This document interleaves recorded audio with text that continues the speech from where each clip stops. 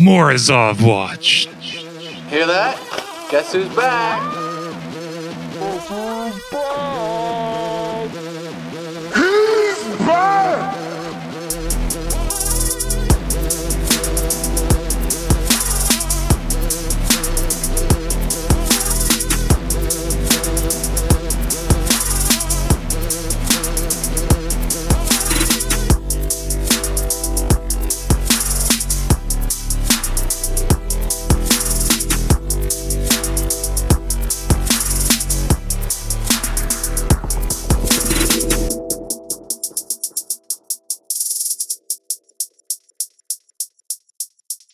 Hello, friends and enemies. It's episode 253 of This Machine Kills. I'm Jathan, joined by Ed and producer Jeremy, as always.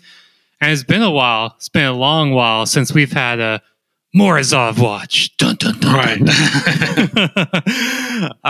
Yeah, no, man. Our the patron saint of the podcast has been in his long slumber. You know, he's been producing his own podcast, which I'm looking forward to. If listeners do not know, got a kind of mini series coming out soon. A kind of, what is it, like an oral history of sorts of Cybersyn, based on a ton of fucking interviews with like primary source, people involved in the actual development of Cybersyn, and it's just like a much bigger, broader kind of like political, economic, technological geo history of this.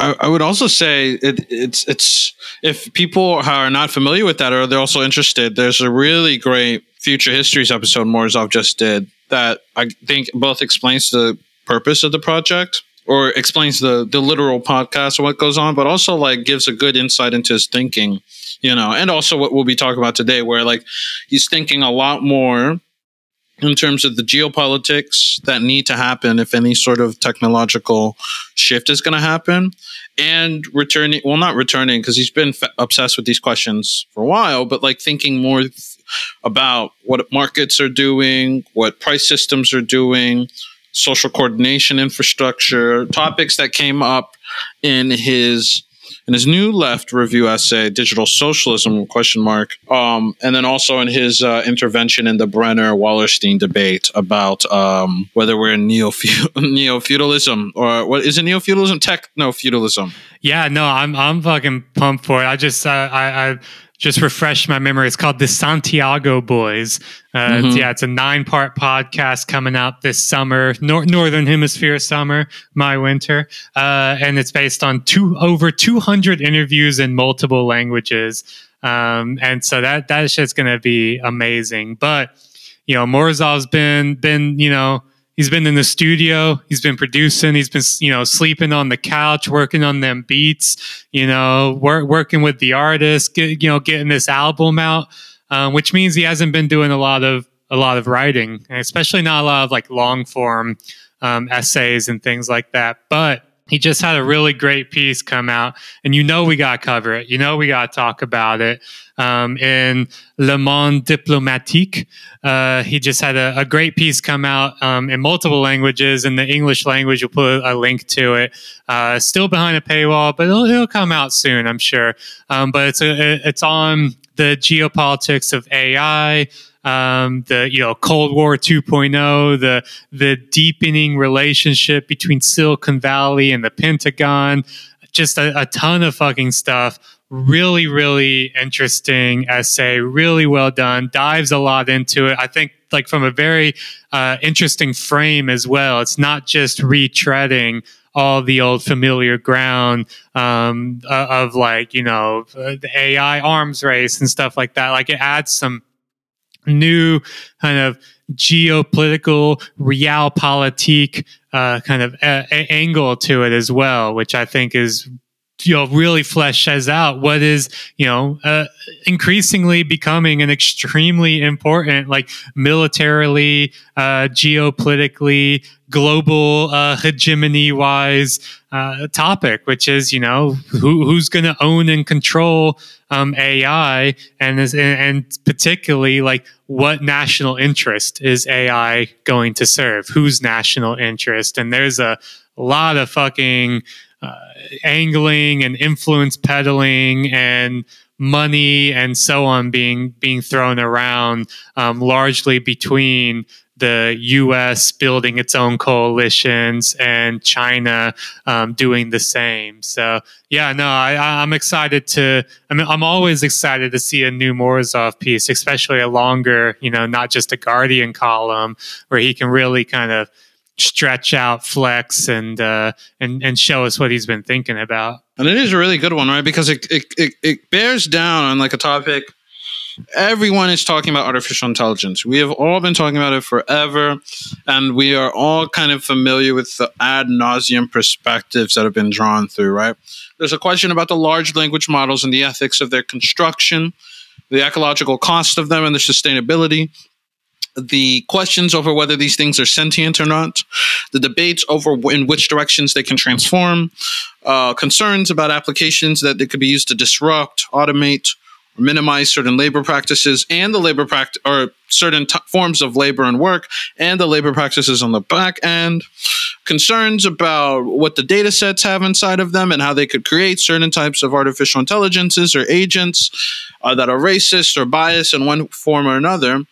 But what is missing here, as tends to miss or disappear in a lot of discussions of specific tech, especially tech that, for some strange reason has a lot of money behind it, is the military angle, the geopolitical angle, right? The questions about, where a lot of the fund, what's the interest driving a lot of this funding, this moment of excitement about new technology? Because remember, as much as we like to, and, we do shit on a lot of the private sector for roles that they may have in various technologies, the prime mover, the Aristotelian mover here of a lot of technological development is the American military, right?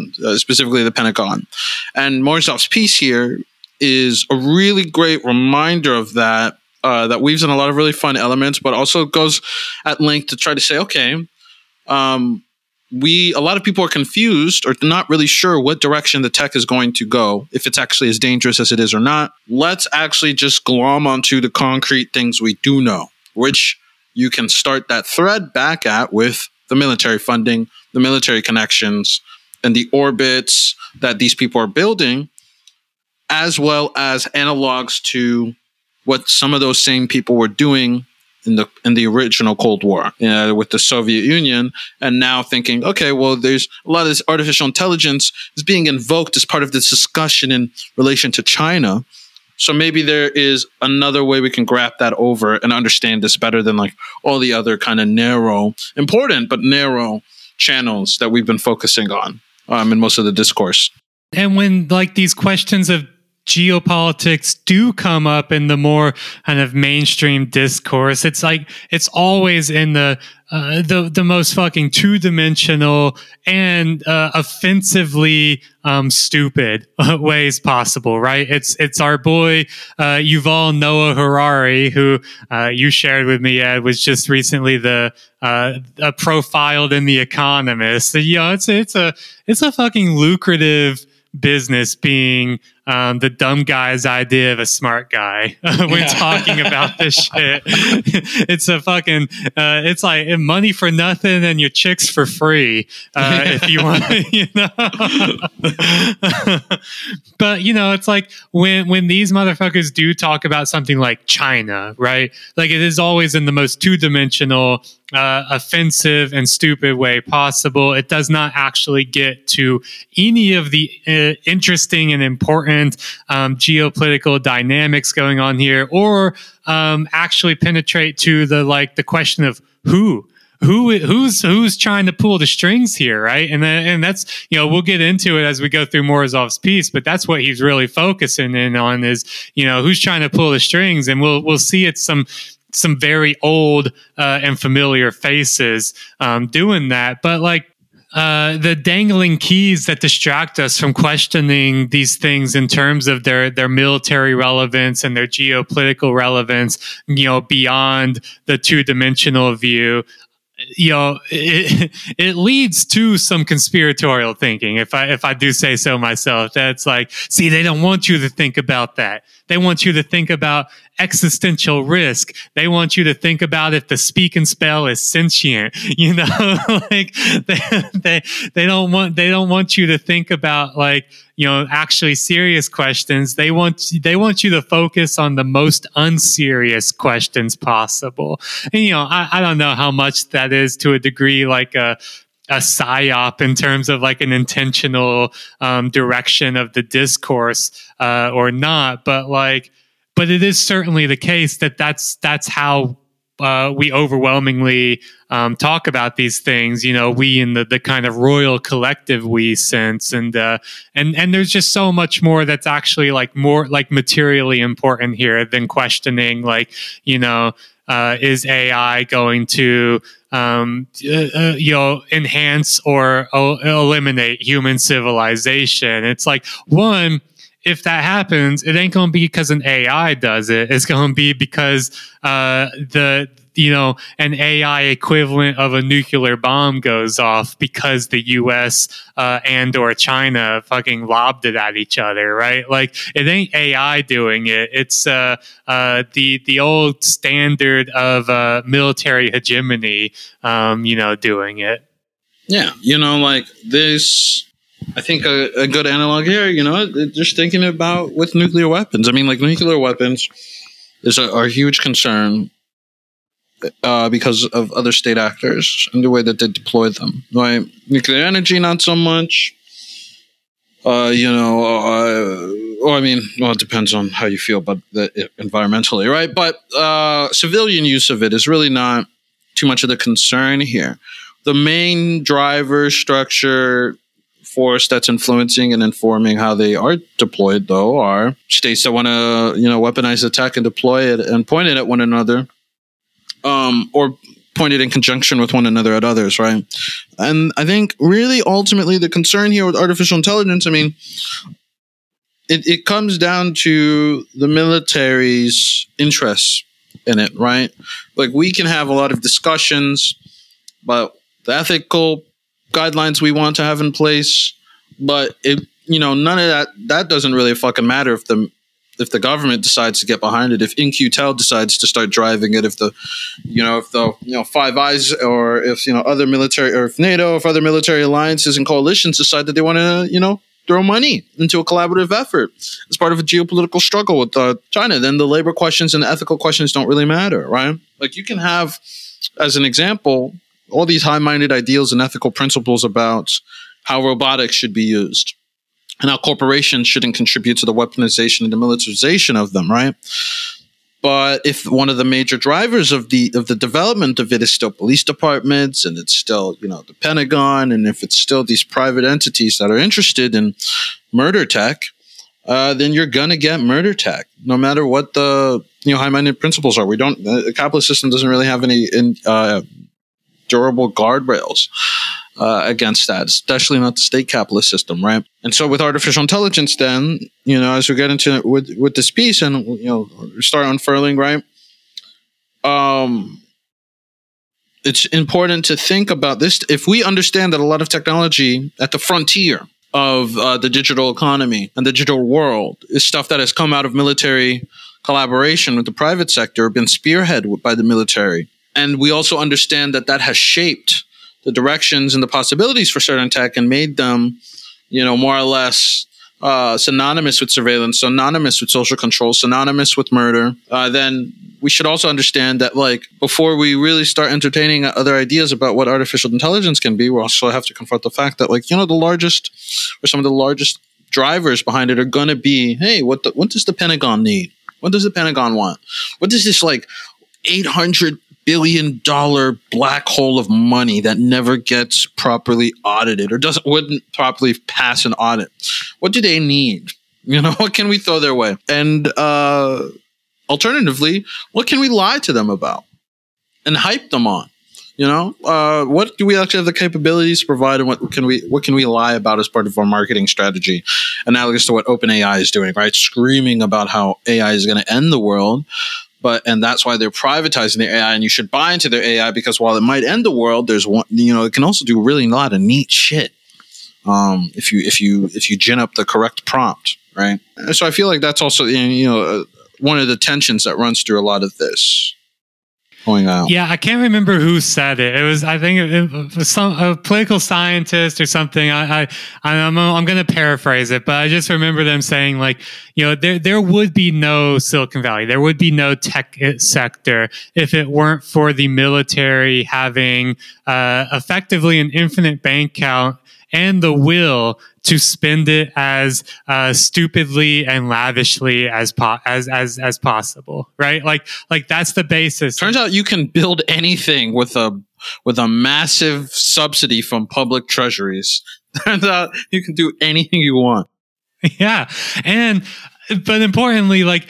I think the kind of the necessary political economic qualifier there is not to then be like, oh, so it's actually good then that the military spends all this money on the tech sector, because that's what gives us all these like innovations and progress, right? Like they're able to bear the risk necessary to create all these amazing products in our life. Is like, no, that's the useful idiots take on that relationship, right? Like in reality, what that means is that we have a tech sector that has the military baked into its DNA, right? And like is at the end of the day in the service of the military's interest, because those interests are encoded into the not only the products created, but the very structures of the industry, from the financing to the corporations to the development of things and so on. Like that's the story that is often lost, though, because of course, like a lot of people don't want that story to be up front. They don't want that in your, on the tip of your tongue when you think about Silicon Valley, unless you are some of the people we're going to talk about as we go through Morozov's piece, right? Some people like, Gilman Louie and Eric Schmidt and many of these others who do actively want you to associate the Pentagon and Silicon Valley, in a kind of like military Keynesian Rorschach test, right? Like when I say Pentagon, what do you think? Silicon Valley, like that's what they want. And so I don't know, let's get into it then, because I think this piece, in a lot of ways, like in order to understand where we are today and where things are headed with AI and the geopolitics of AI, we do have to go back to we have to go back to the past in order to go back to the future. And it is wild that the kind of nomenclature of like Cold War 2.0, which to varying degrees is. It fits, but also obscures. But like at the same time, I think Morozov very interestingly shows how that's calling this like Cold War 2.0, an AI arms race between America and China. Like it's more than just a kind of pithy way of framing these things. In reality, like a lot, like the origins and futures of today's AI really does have its basis in the Cold War, in like really, really direct through lines between many of the same exact people, right? And that really shows when when Morozov's piece starts with, of all things, Tetris, right? And Tetris. The computer game we all know and love. I think the story of it as created in Russia in the Soviet Union during the 80s has largely been lost and forgotten. That Tetris is a Soviet export. an extremely successful one. There's a new movie out on Tetris. There's been some books out about the story. It's really interesting, but more interesting for our purposes is like who was involved in bringing Tetris from Russia to the United States and to the West more generally, right? And it's some very, very familiar faces. So the software company, the video game company that was the distributor and publisher of Tetris in the U.S. was this company called Spectrum Holobyte, which, can you believe, was owned by one Robert Maxwell, the father of Ghislaine Maxwell. That's right. It is really like four guys. The whole world is just four guys doing stuff. Like I had no idea that Robert Maxwell owned a Silicon Valley video game company, which then acquired the rights to distribute Tetris. Like, what? It's ridiculous. They're all, also, I just makes me perfect timing. Also, just learning about like the new Jeffrey Epstein calendar, and even more people also showing up on his private meetings or flights. I saw Chomsky trending. Chomsky, whose response. Crazy. My man leaned into it and said, fuck off. What did he say? I didn't see the response. Chomsky was like, okay, so Epstein arranged several meetings in 2015 and 16 with Mr. Chomsky while he was a professor at the Massachusetts Institute of Technology. When asked about his relationship with Epstein, Mr. Chomsky replied in an email, "First response is that it is none of your business or anyone's. Second is that I knew him and we met occasionally." In March 2015, Epstein scheduled a gathering with Mr. Chomsky and Harvard University professor Martin Nowak and other academics, according to the documents. Mr. Chomsky said they had several meetings at Mr. Nowak's research institute to discuss neuroscience and other topics. 2 months later, Epstein planned to fly with Mr. Chomsky and his wife to have dinner with them and movie director Woody Allen and his wife, Soon-Yi Previn. The documents show. Ooh. And then Chomsky you mean said his old stepdaughter? Yeah, his stepdaughter. Yeah. And then Chomsky said, if there was a flight, which I doubt it would have been from Boston to New York, 30 minutes. I'm unaware of the principle that requires I inform you about an evening spent with a great artist. Bro. Chomsky.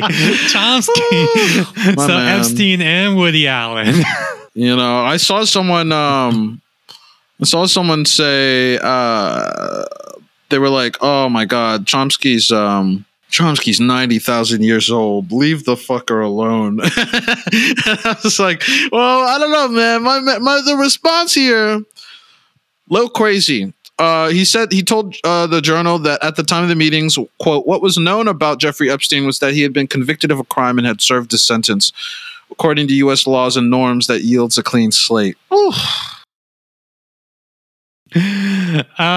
According to U.S. laws and norms, the thing that Chomsky famously loves and defends. Right. Oh, yeah, the anarchists. We're taking an L on this one. We're taking an L today. I know. Why is Chomsky responding to his own emails? My man should have multiple assistants doing that for him. Chomsky uses email the way we use Twitter. That's he really does.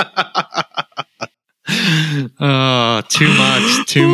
Right, well, I just truly insane. I saw the trending. I did not look into it, and that did not disappoint, or rather, it did deeply disappoint. Yes. Back to our Cold War discussions, of which Chomsky talks about a lot. Like you said, there's the Ghislaine Maxwell connection, which also, mainly through her father, who is most likely owned by intelligence. There's the connection to Tetris.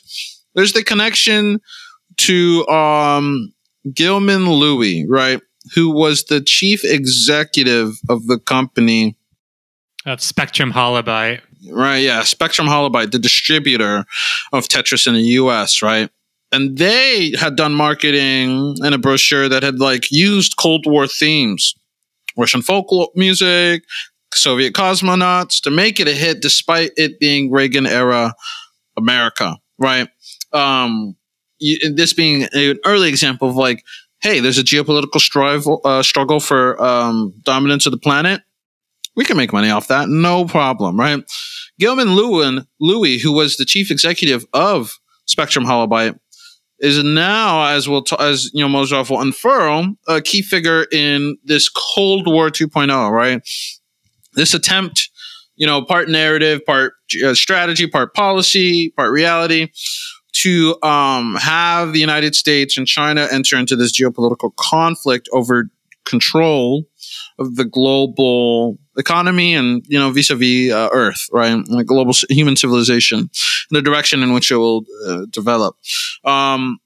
This battle right now is entered these technological fronts, these military fronts, and instead of it being Tetris, used for a little cutesy monetization campaign, it's artificial intelligence, right? Artificial intelligence being like this large catch-all general term to really speak to almost anything that can have algorithms, agents, machine learning, this sort of automation of learning that approximates what we think some intelligent system might have, even if it's not sentient. Now, when we're going back to Louie, right? Louie's path is really interesting here, and good on Orzhov on finding this sort of figure, right? This is a pretty interesting guy, so. Someone I'd never heard of, really. Yeah, I've never really heard of him before. And now I'm like, man, I should have. I absolutely should have. I'll quote at length because this is a pretty interesting career path, right? So Gilman Louie's career path is a quintessential American journey. He made his name in the early 1980s designing flight simulator games. They were so successful that the U.S. Air Force got in touch. Eventually, one of Louie's startups appeared on Maxwell's radar, and he snapped it up. By the late 1990s, Louie ran In-Q-Tel, which was the CIA's own wealth capital, venture capital fund, right? A nonprofit entity whose most famous bet led to the technology behind Google Earth. As the Trump administration began making noises about losing the technological race to China, Louie resurfaced as a member of the National Security Commission on Artificial Intelligence, a high-profile advisory group led by Eric Schmidt, former chief executive of Google.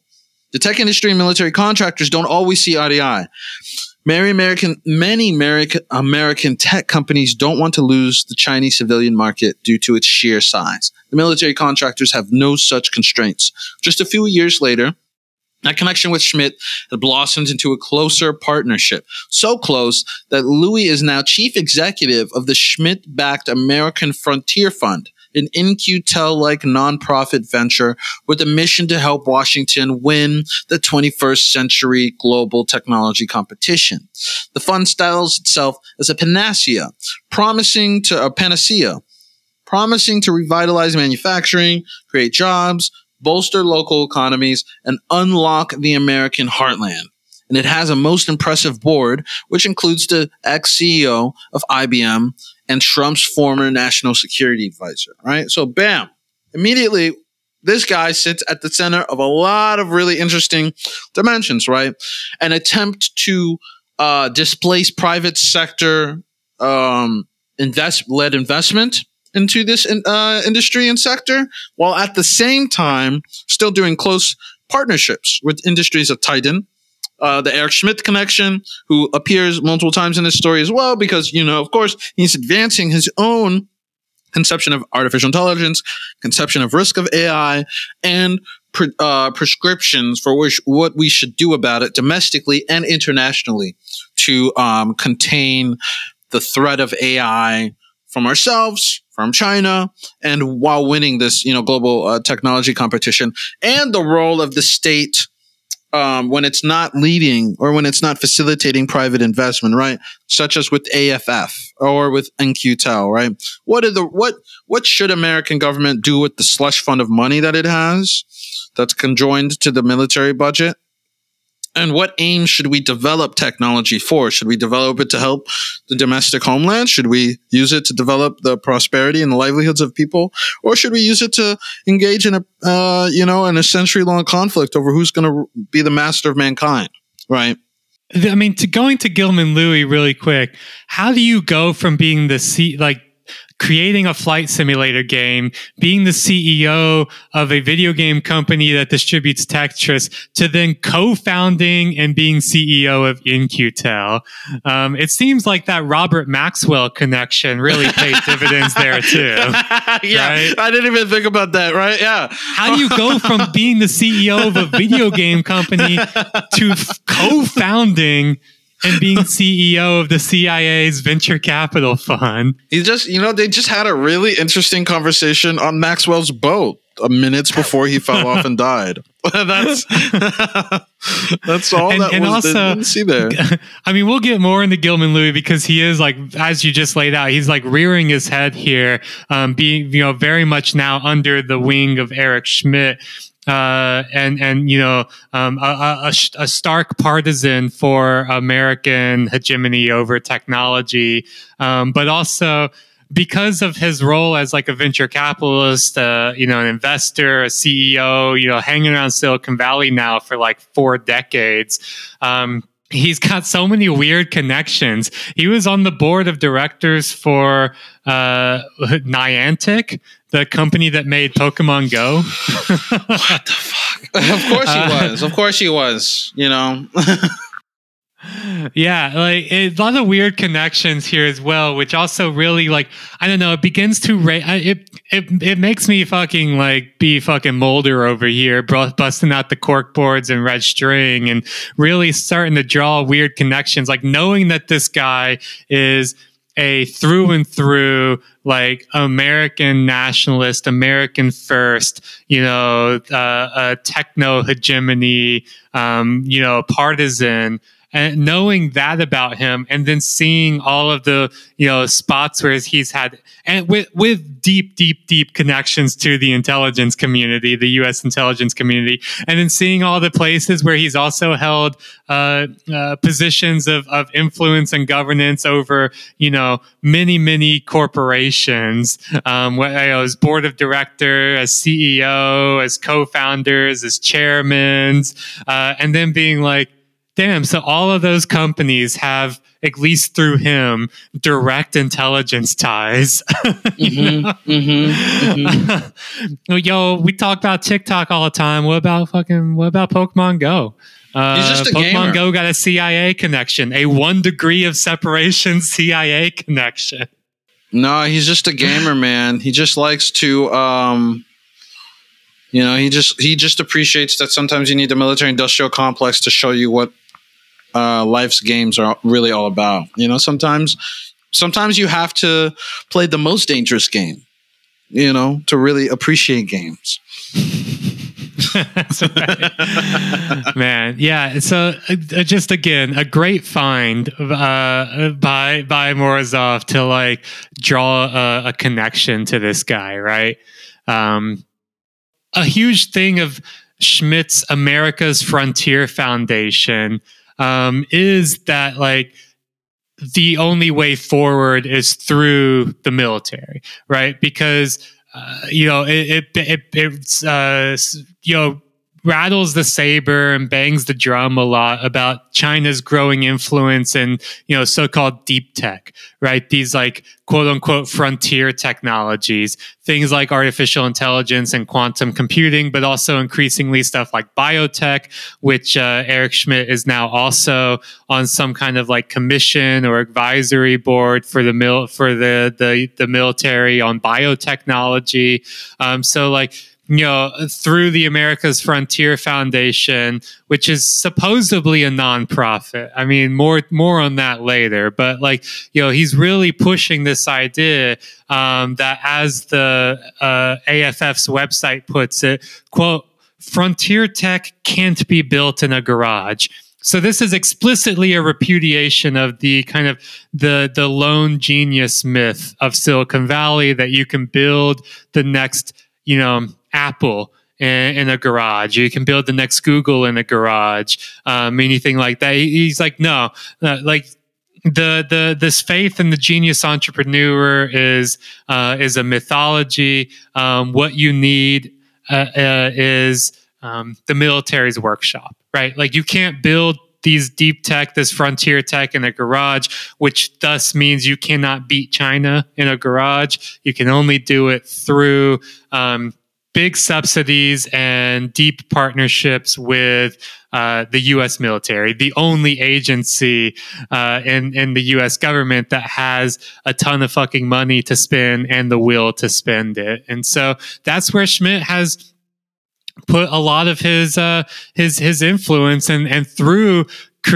bringing people like Gilman Louie under his wing as well, who also have their own independent connections to the intelligence agency, to the U.S. government, to the military, and then through acting as in coordination with Eric Schmidt, sometimes on Eric Schmidt's payroll directly, it kind of creates this deep state blob, but in a way that like we don't tend to think of, right? This is a like Silicon Valley deep state in the Pentagon. So then this just raises the question: okay, like what are these sort of people interested in, right? And Morozov shifts to this idea of frontier technologies, right? Deep tech. Right. And so there's an attempt to insist that China, like you were talking about, China is interested in these technologies because they can't be built in the garage. They require industrial policy. And so you'll see, and you've been seeing in the hollowed halls of journals like Foreign Affairs, right? A really kind of reliable organ of American status quo policy planning. And foreign policy, right? Here it's an insistence on, look, like we, quote, not only want a newfound enthusiasm for a strong AI boosting state, but a re-examination of policy errors of the past, right? And this particular one is co-written by, surprise, surprise, Eric Schmidt. And the essay is kind of like a part of a longer pattern of Eric Schmidt's own moves. His moves done with Kissinger, his moves done with their third co-writer, whose name I always forget. Daniel Huttenlocher. Daniel Huttenlocher, right. Who is himself, he's not on the level of Kissinger and Schmidt, but he is himself a really interesting and extremely influential guy as well. Like, he sits on the board of the MacArthur Foundation. He founded the Cornell Technology Institute, is now like dean of the MIT computing faculty, right? Like, he is himself a big power player in this sector, but coming at it from academia. So he's kind of, you've got these three men sitting on top of the world, the politics, business, and academia. But it is always also funny that like Morozov doesn't even say his name in this piece. When he's talking about the age of AI, he says a book by Henry Kissinger, Eric Schmidt, and a third author. It doesn't even name him, which is such a fucking funny slight against the guy who, in my profession, is like on the top of the top of the profession. But it's like, it also shows you just like how little respect academia actually has when we're talking about like global power. Right. And I think that's an important thing here too, because it's these ideological shifts, these new anxieties that are emerging, these attempts to cater to what policy planners are articulating or thinking or considering, the attempts to kind of say, look, like we can't, we're not going to win this by trying to like create a class of Silicon Valley Ubermensch and raise them from their slumbers in America's garages and basements. Like, that's not going to happen. The free market's not going to save us.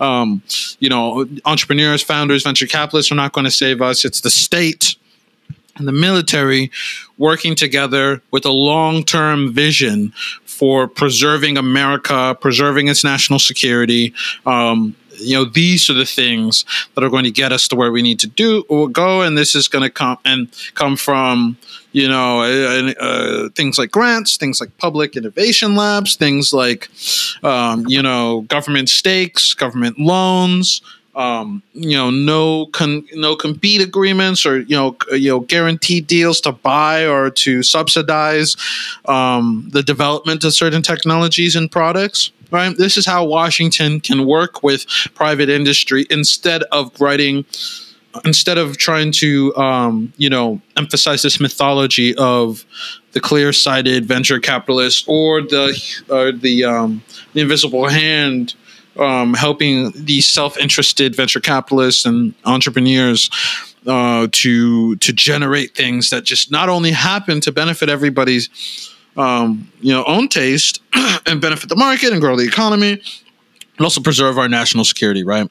And as he lays out here, right, I think one of the things that's also interesting about a lot of these arguments, right, is that they are still they're in a double bind, right? They're trying to articulate to both, to all the schools of policy elite, to all these state planners, and whoever else might be able to help move along a pivot of U.S. policy here, that we need to abandon orthodoxy, and that we need to embrace a robust industrial policy.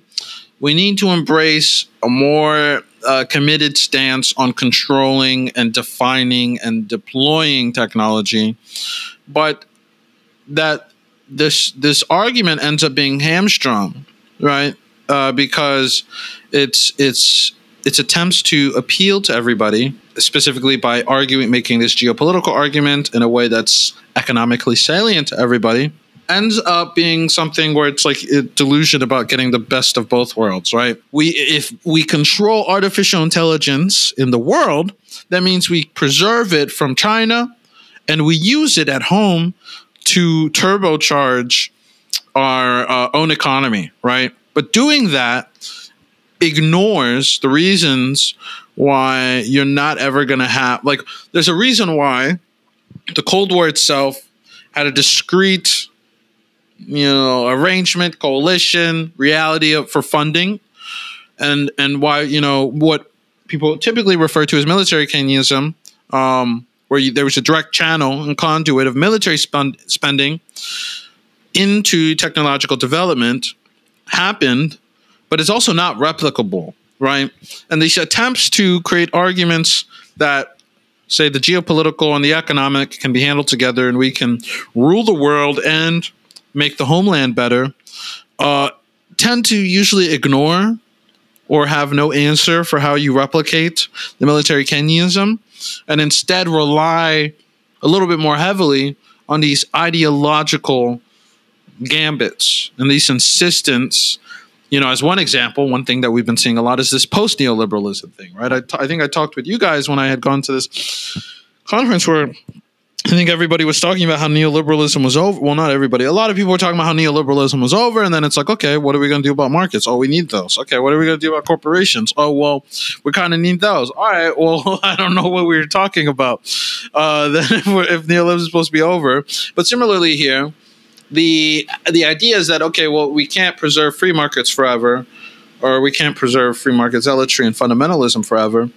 Why don't we transition to an arrangement that allows us to also win this Cold War, but again, with ignoring, why the military Keynesianism of the Cold War was able to take root and last as long as it did, right? Military Keynesianism. Say that 3 times fast. Military Keynesianism. But yeah, and I think on that too, Morozov makes a really compelling case here that the military Keynesianism, is not what we are in, right? That was very much a kind of that was an era of the Cold War, the 50s and 60s in particular was very much a kind of a time of that military Keynesianism, the idea that you pump a ton of money into the economy, but you do so through the military, but creates all these trickle down innovation effects and trickle down growth, and oh look, like we we hear so much in school about all of the innovations that came out of NASA, right? And like the attempt to put a man on the moon and all of that, right? Like that's military Keynesianism, because NASA, we have to understand NASA as a military project, and the moon launch, and so all of that stuff, right? But I think Morozov makes a really compelling case here that like that's not what's happening. We are not in an era of military Keynesianism, in large part because while the government does spend a lot of money, the military is more profligate in its spending than ever before. It also refuses to have ownership over what it spends money on and what is created from that investment, right? Like I had no idea until I read this piece that that Congress had allocated the Pentagon a bunch of money to start a venture fund like In-Q-Tel. So they would have, because In-Q-Tel is CIA, but the Pentagon would have its own venture fund like In-Q-Tel. And however, the Pentagon walked away from it. They said, we don't want this money that you've allocated us to start a venture fund, because we don't want to start and manage a venture fund. And this, instead, we are happy to partner with chosen, investors and innovators in the private sector. And this is exactly why, as Morozov writes, this might explain why Schmidt's America's Frontier Fund had to be created as a private venture, rather than created as a public one, backed by the Pentagon. And so, what Morozov argues is that this is not military Keynesianism. This is more like military neoliberalism. As he writes, perhaps we are more likely to witness the weird new regime of military neoliberalism, in which ever greater government spending on AI and cloud-related matters would widen inequality and enrich the tech giants' shareholders. That seems to be exactly what's happening here, right? Like we look at, it's not just Eric Schmidt, it's also Peter Thiel. It's their whole, their ecosystems of startups and venture funds, like, it's Palantir and Endural, but it's also, Rebellion Defense and all of these other people, right?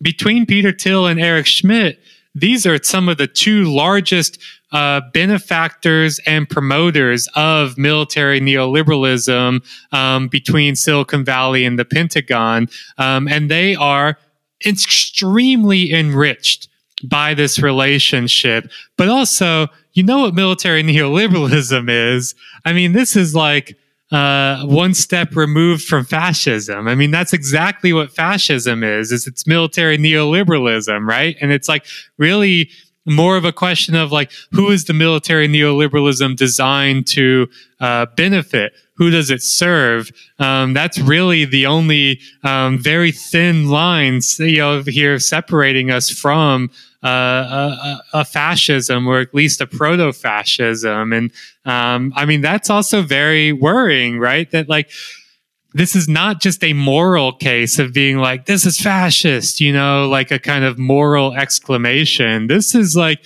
no, really tracing like a political economic development of a regime of investment and innovation and interest, and seeing that it is well along the trajectory towards something.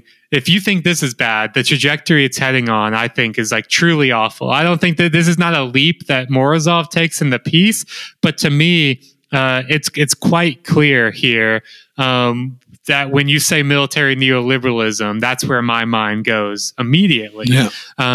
And this is also not new. The groundwork for this has been being laid for a very long time. It's a lot of the same people like Gilman Louie, like Henry Kissinger, who were involved in the first Cold War, kind of getting in on it. But it's also people like Peter Thiel and Eric Schmidt, who have done a lot in the post Cold War era, to lay the foundations here. Schmidt in particular, we've talked about him in the past. We've talked about him a little bit here, but right, like he's been deeply involved in Washington since Barack Obama's 2008 election. I also did not realize that Schmidt was worth $20 billion.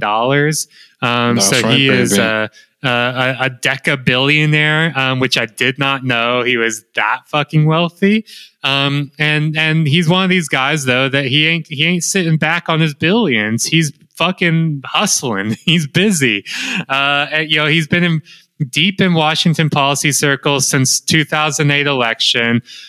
He was the chair. He chaired the Pentagon's Defense Innovation Advisory Board between 2016 and 2020. We've talked about that before, in some of our episodes on the military.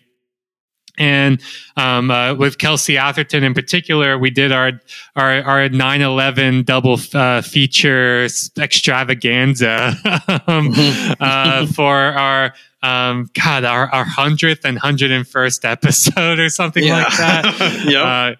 It was a long fucking time ago. Unbelievable. Also, retrospectively, props to us for timing our 100th episode with 9/11. From 9/11. with the fucking 20th anniversary of 9/11. I think we planned it better than the guys who did 9/11, Yeah, because we never got caught. That's right. Didn't even know it until the disclosure years later. We started this episode. Okay, we said, what day can we start? But let's just drop number 100 on 9/11. We did have some strategically placed unlocked episodes to mess with the numbering a little bit. Oh, sorry guys, we're sick. Yeah. Low-key, we did actually do that a couple times. We were like, we need to like unlock a couple episodes to make sure we line up with I'm worried that when we come in hot, that we're not going to hit that first tower. First tower is 100. Second tower is 101. And a lot of people don't talk about Tower 7, but that's 102. That's right. I feel like Ozymandias at the end of Watchmen, like explaining the grand plan and being like you fool, like if there was a way, like if there is a way for you to change this, I'd be explaining it to you now. I did I pulled the lever 2 years ago. That's right. We'll get back to another fucking mastermind of Eric Schmidt. Yeah, so Schmidt's many ventures, his deeper and deeper integration into Washington policy circles as well as the Pentagon. I mean, like when he chaired the Pentagon's Defense Innovation Advisory Board, between those 4 years, he visited like over 100 U.S. military bases around the world, right? Like that's because he loves America so much, That's right. And he only steps on American soil. That's right. That's right. But like that's unprecedented access for like a civilian, right? To be able to get so deep into the Pentagon.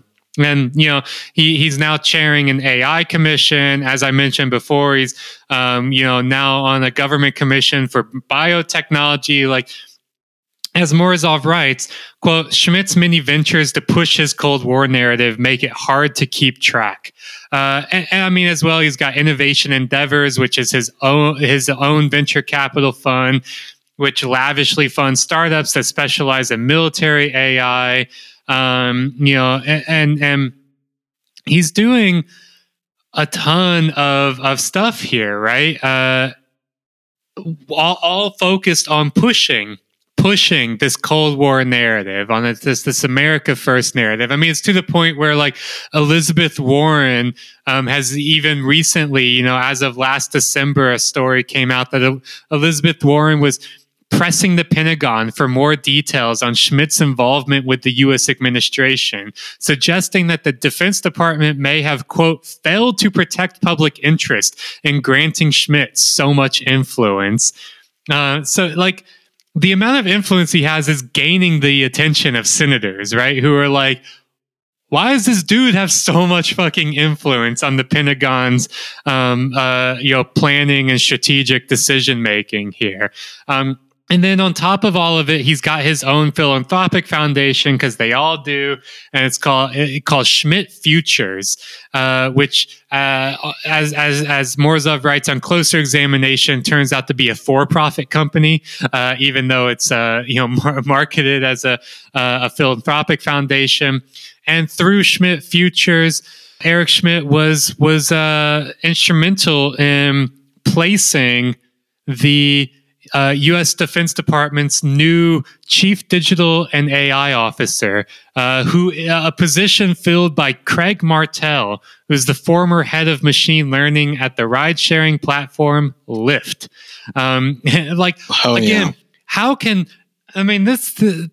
this story is a bunch of stories of how do you go from doing that to doing this, right? How do you go from being a CEO of a video game company distributing Tetris to being the founder of In-Q-Tel?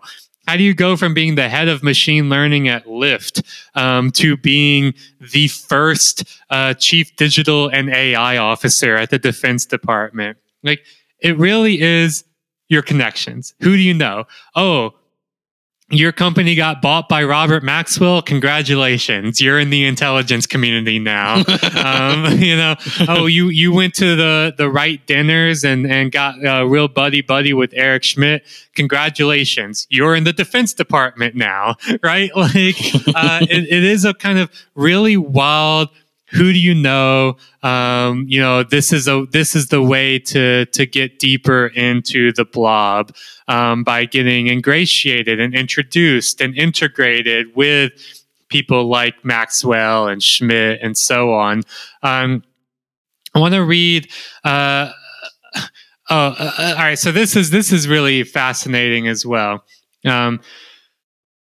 So it was recent. I'm going to quote from Morozov. It was recently in the news. The Schmidt Futures was recently in the news for funding the salaries of staffers working in the U.S. government, including in positions related to AI policy and tech regulation. How could a company possibly be paying the salaries of administration officials? Well, there's a loophole. Certain nonprofits are allowed to do that, and as nonprofits, they can even receive money from companies.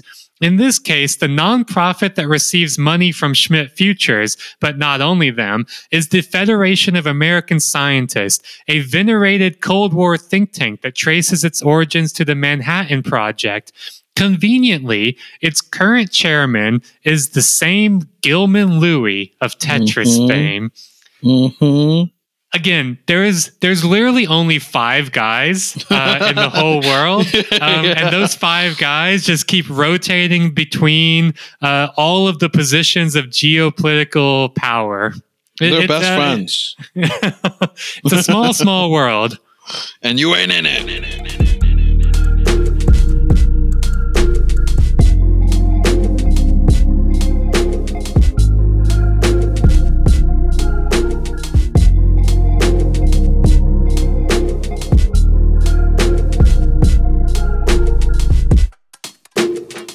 A lot of the really interesting things here is like, okay, so Morozov in this piece have been trying to establish there are these sort of infrastructures, these hierarchies, these networks of individuals that are civilians in industry coming into the military bureaucracy, and that they're military contractors, and that they each have convergent and divergent interests that are making it hard to concretely design Chinese U.S. geopolitical strategy, much less a robust industrial policy that will rationalize how we're going to steer the direction of artificial intelligence at home and abroad, right? I think that one thing that's also been, really, fascinating here, though, is the points on which they've come to agree, right? How can we kind of undermine China's tech ascendancy for national security reasons, but also for capitalist competition reasons that allow us to profit, right? Morozov here, hones in on how, quote, Washington tightens the noose around Beijing's neck by cajoling allies like the Netherlands, South Korea, and Japan to stop selling their own critical technology to China. And as usual, it is also using Cold War era legal instruments such as the so-called Foreign Direct Product Rule, which can limit what foreign companies can ship to China as long as their products are made using American technology, right?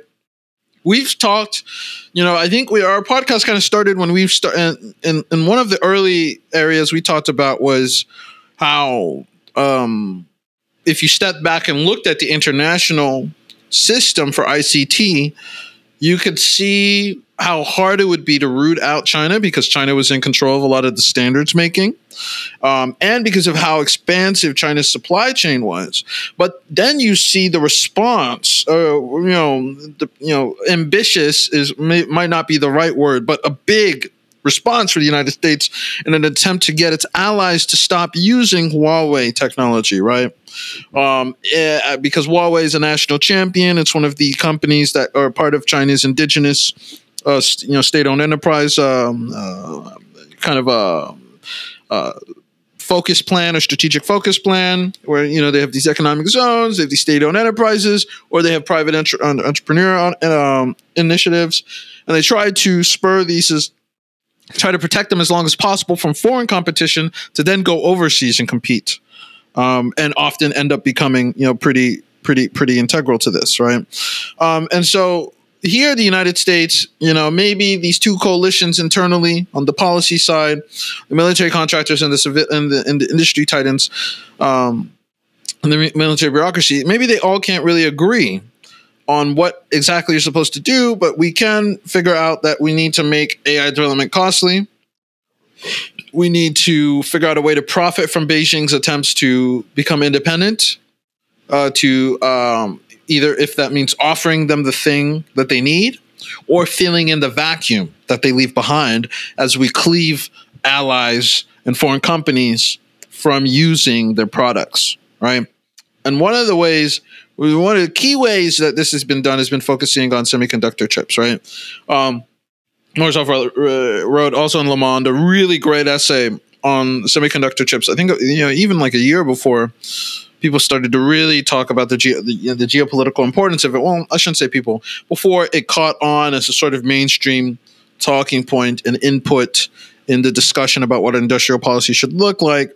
This really good essay on how the global geopolitical competition between the United States and China would manifest in the realm of semiconductor manufacturing, right? What fabrication, distribution, integration would look like if the two major powers on Earth were competing, right?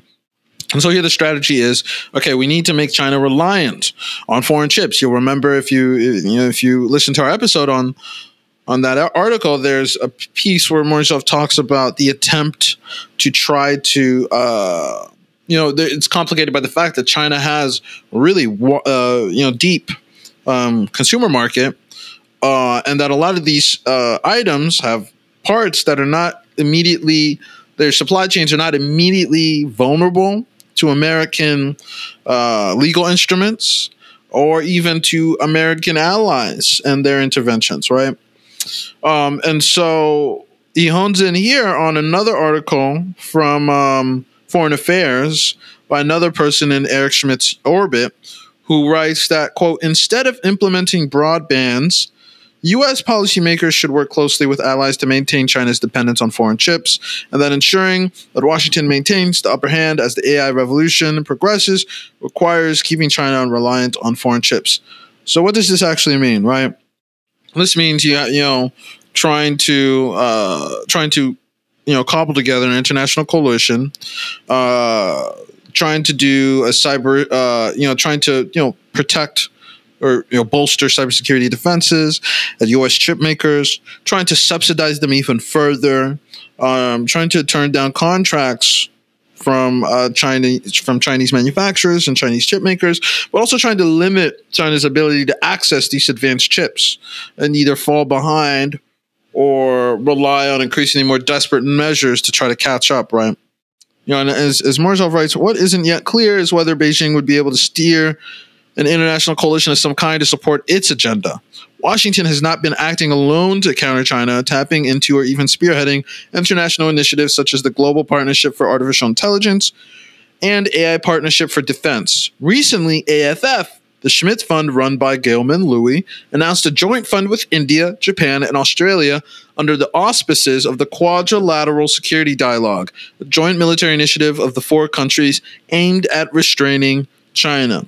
Most of these efforts are taking place under the banner of promoting democracy and world peace, even if getting there requires boosting defense budgets, military budgets, and letting technology companies and their shareholders get even richer, right? Now, now here we start to see something sharpen a little bit more, right? And another question to raise, right?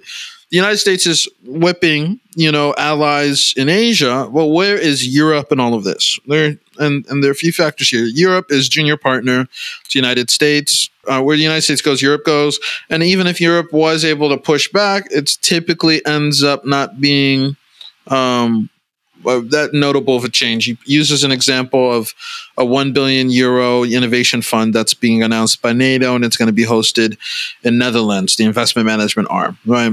That's nothing. Right? We're talking about countries. We're talking about a geopolitical conflict between countries whose their own military budgets are hundreds of billions of dollars, and who can use legal instruments to try to redirect trade, trillions of dollars of trade. Right? Like Eric Schmidt himself has overseen the investment of multiple billions of dollars, right? So like a billion euro fund, like, bro, you're NATO. Come on. Right, exactly. But there is an interesting pickle here that he does point out. Well, there are 2 ones.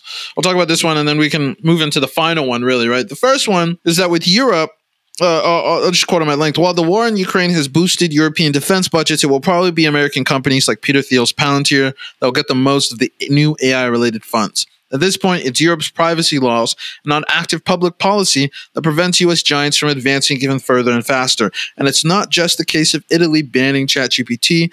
A recent court ruling in Germany has found that the police use of Palantir-supplied data analysis software to prevent crime before it happens is unconstitutional.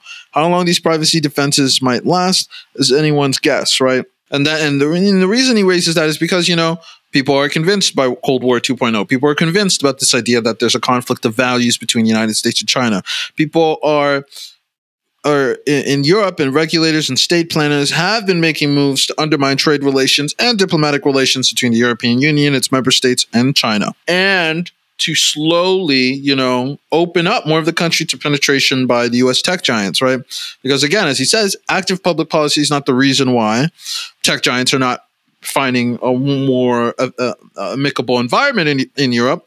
It's existing privacy laws, which will almost certainly be modified or made more porous to allow U.S. tech giants to advance on this geopolitical front, right?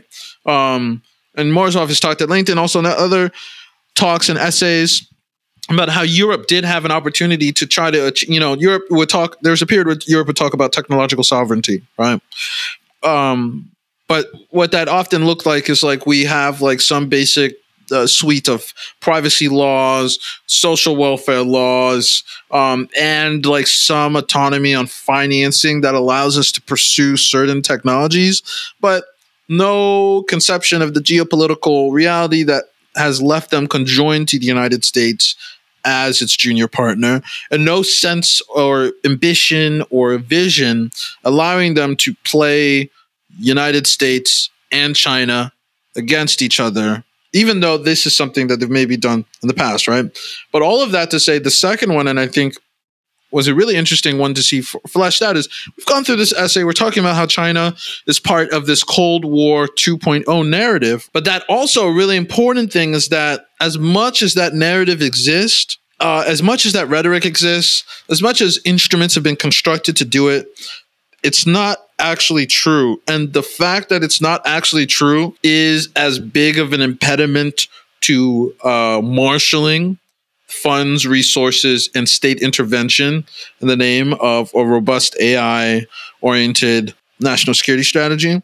That is as important of a bulwark as anything else, right? That, he references this book by political scientist Linda Weiss, but I think also another book or another thinker important to reference here is maybe Nancy Fraser in her sense also about what the national security state is doing. Linda Weiss is talking about how the national security state and not Silicon Valley is actually where technological innovation, development, leadership goes and has been, and that specifically the Pentagon's ability to create novel innovations in pursuits of figuring out how best to kill the enemy faster than they can realize it, or how to kill more of them so that there's something left over, horrendous thing. That is what led to the Pentagon's groundbreaking technological innovations, because there was a real enemy, again, meaning like there was a sort of,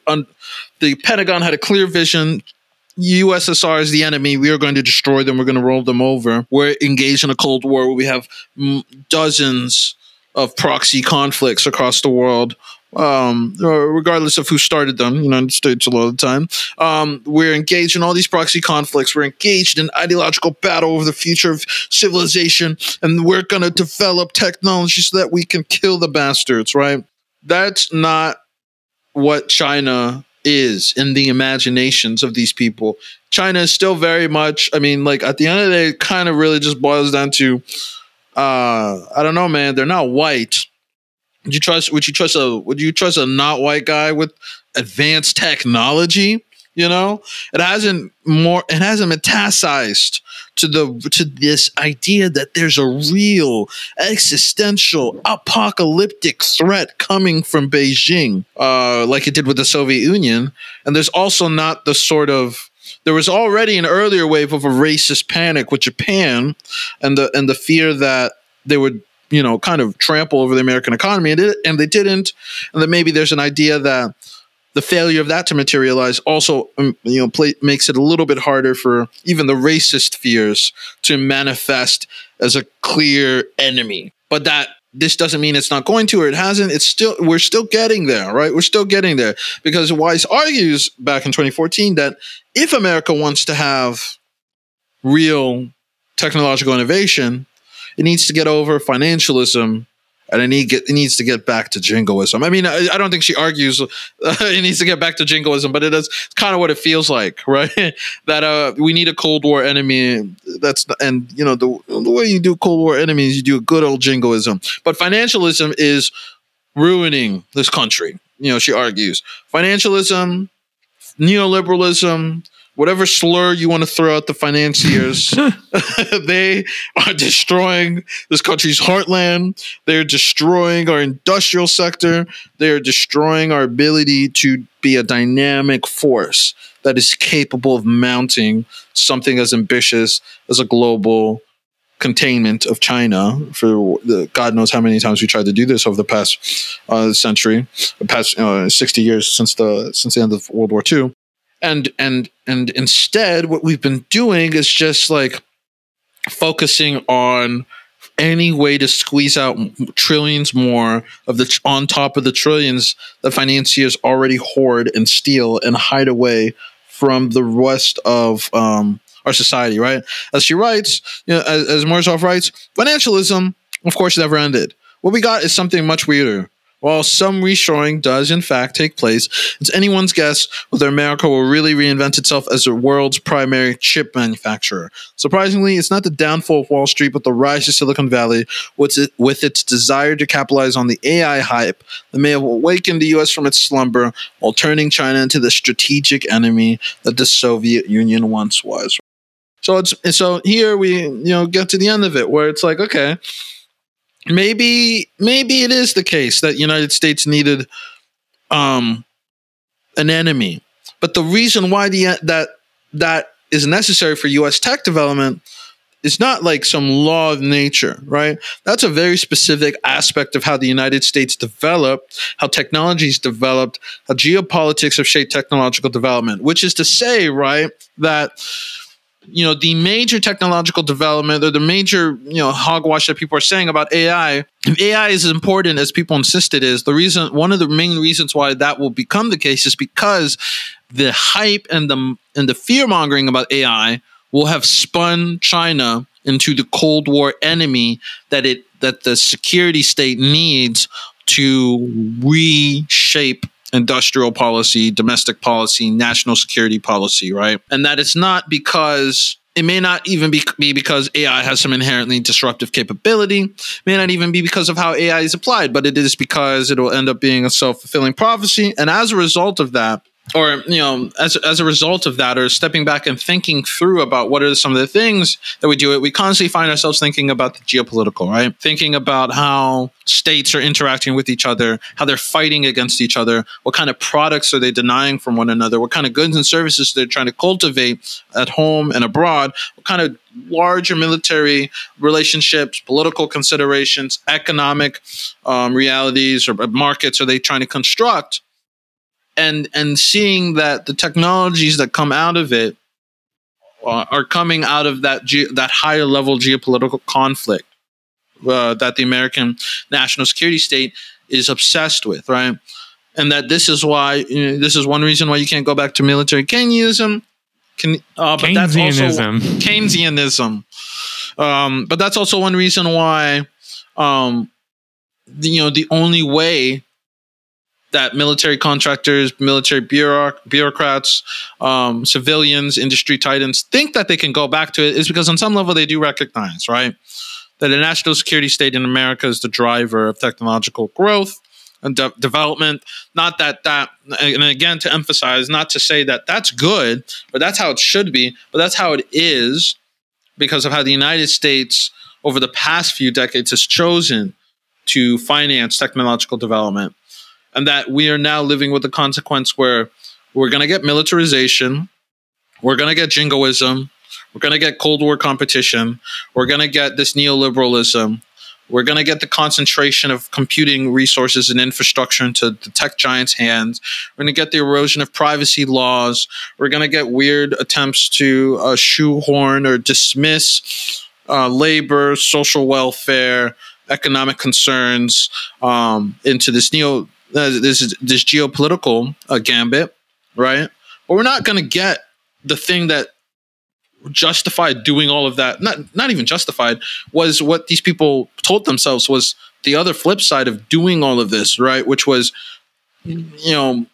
expanding the economic pie and improving the life of the homeland. Because what's almost certainly going to happen, right, is that, again, on the one hand, all of this power is going to be concentrated in the tech giants who are creating these networks to profiteer off one another and to build their influence and to put themselves into these positions of power and to ensure that their companies get the lion's share of the contracts and to ensure that the ones designing the policy, but that we're going to get like Palantir, RoboCops, and we're going to get like General Dynamic murdered bots, and we're going to get like, we're going to get artificial intelligence downstream of a military industrial complex that wants to kill China, projected onto the homeland that thought that maybe you'll get some benefits to the lifestyle or the standard of living, but in reality, you're just getting more militarized tech at home in the midst of the tail end of this crumbling empire, as life is already degrading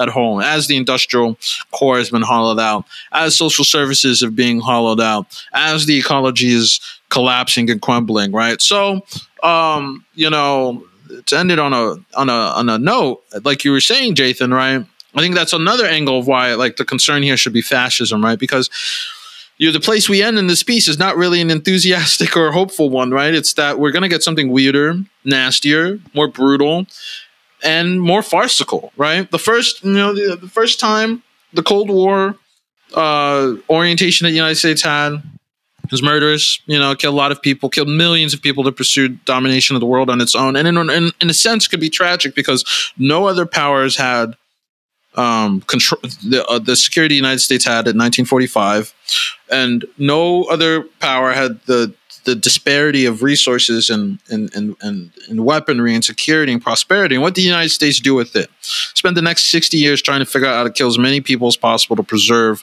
the resources in as few hands as possible. And now we're going to do it again. And this time we're going to do it again with almost all of the institutions that might have channeled any of that, which was the paltry excuse offered, hollowed out. And all of the things that were crafted out of that age gone, and now just replaced with greedy motherfuckers, sociopaths, saboteurs, industry titans, market fundamentalists, who are worse than the last generation of them, hoping to get the final scraps out of what's left on this cinder.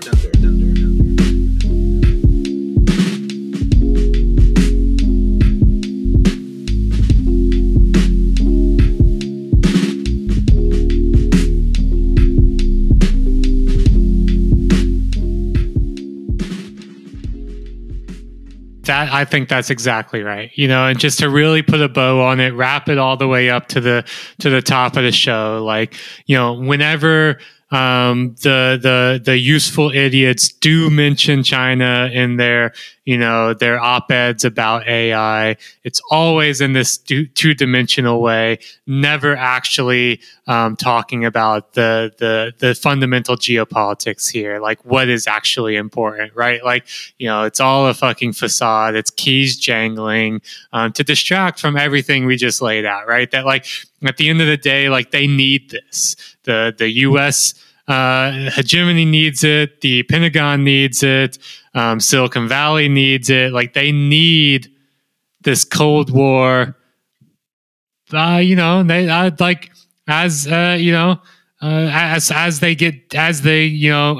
with the military contractors, the primes like Raytheon and Boeing, but also as Silicon Valley gets deeper and deeper into being prime military contractors, what they also really benefit from is a hot war.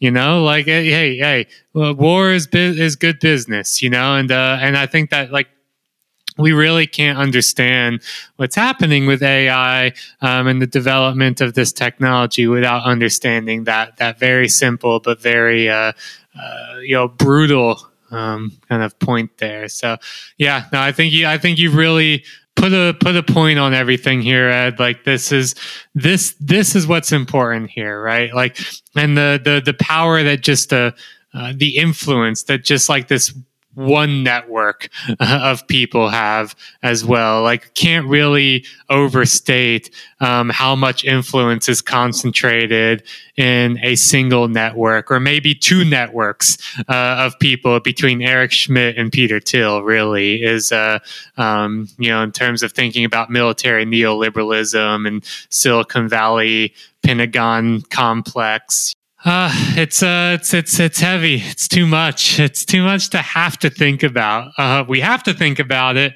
Don't mean I want to. Don't mean it's good or enjoyable to. Right. But like, for all the talk that we have been doing this year, just these last few months about AI, like, this is absolutely one of the most, if not the most important wrinkle to all of it. Is what we talked about here and talked through as we discussed Morozov's piece. So again, we didn't even touch on everything. It's a really deep, interesting piece. Tons of very fascinating connections that he's drawing as well, like really kind of filling out that network diagram of influence and capital at the heart of this. And so again, we'll have a link to it in the description. Everyone, you listen to TMK, you gotta read this piece. That's just them's the breaks. That's the requirement. Yeah. Go read the piece. We've just given you a nice discussion to help orient you towards it, but go read the piece. Soak all this in, because it's absolutely important. And this is really only the tip of it, right? Like, these people keep getting integrated deeper and deeper. I just saw that. This is not in Morozov's piece, but I just saw that Gilman Louie a year ago was appointed as a member of the President's Intelligence Advisory Board. Baby.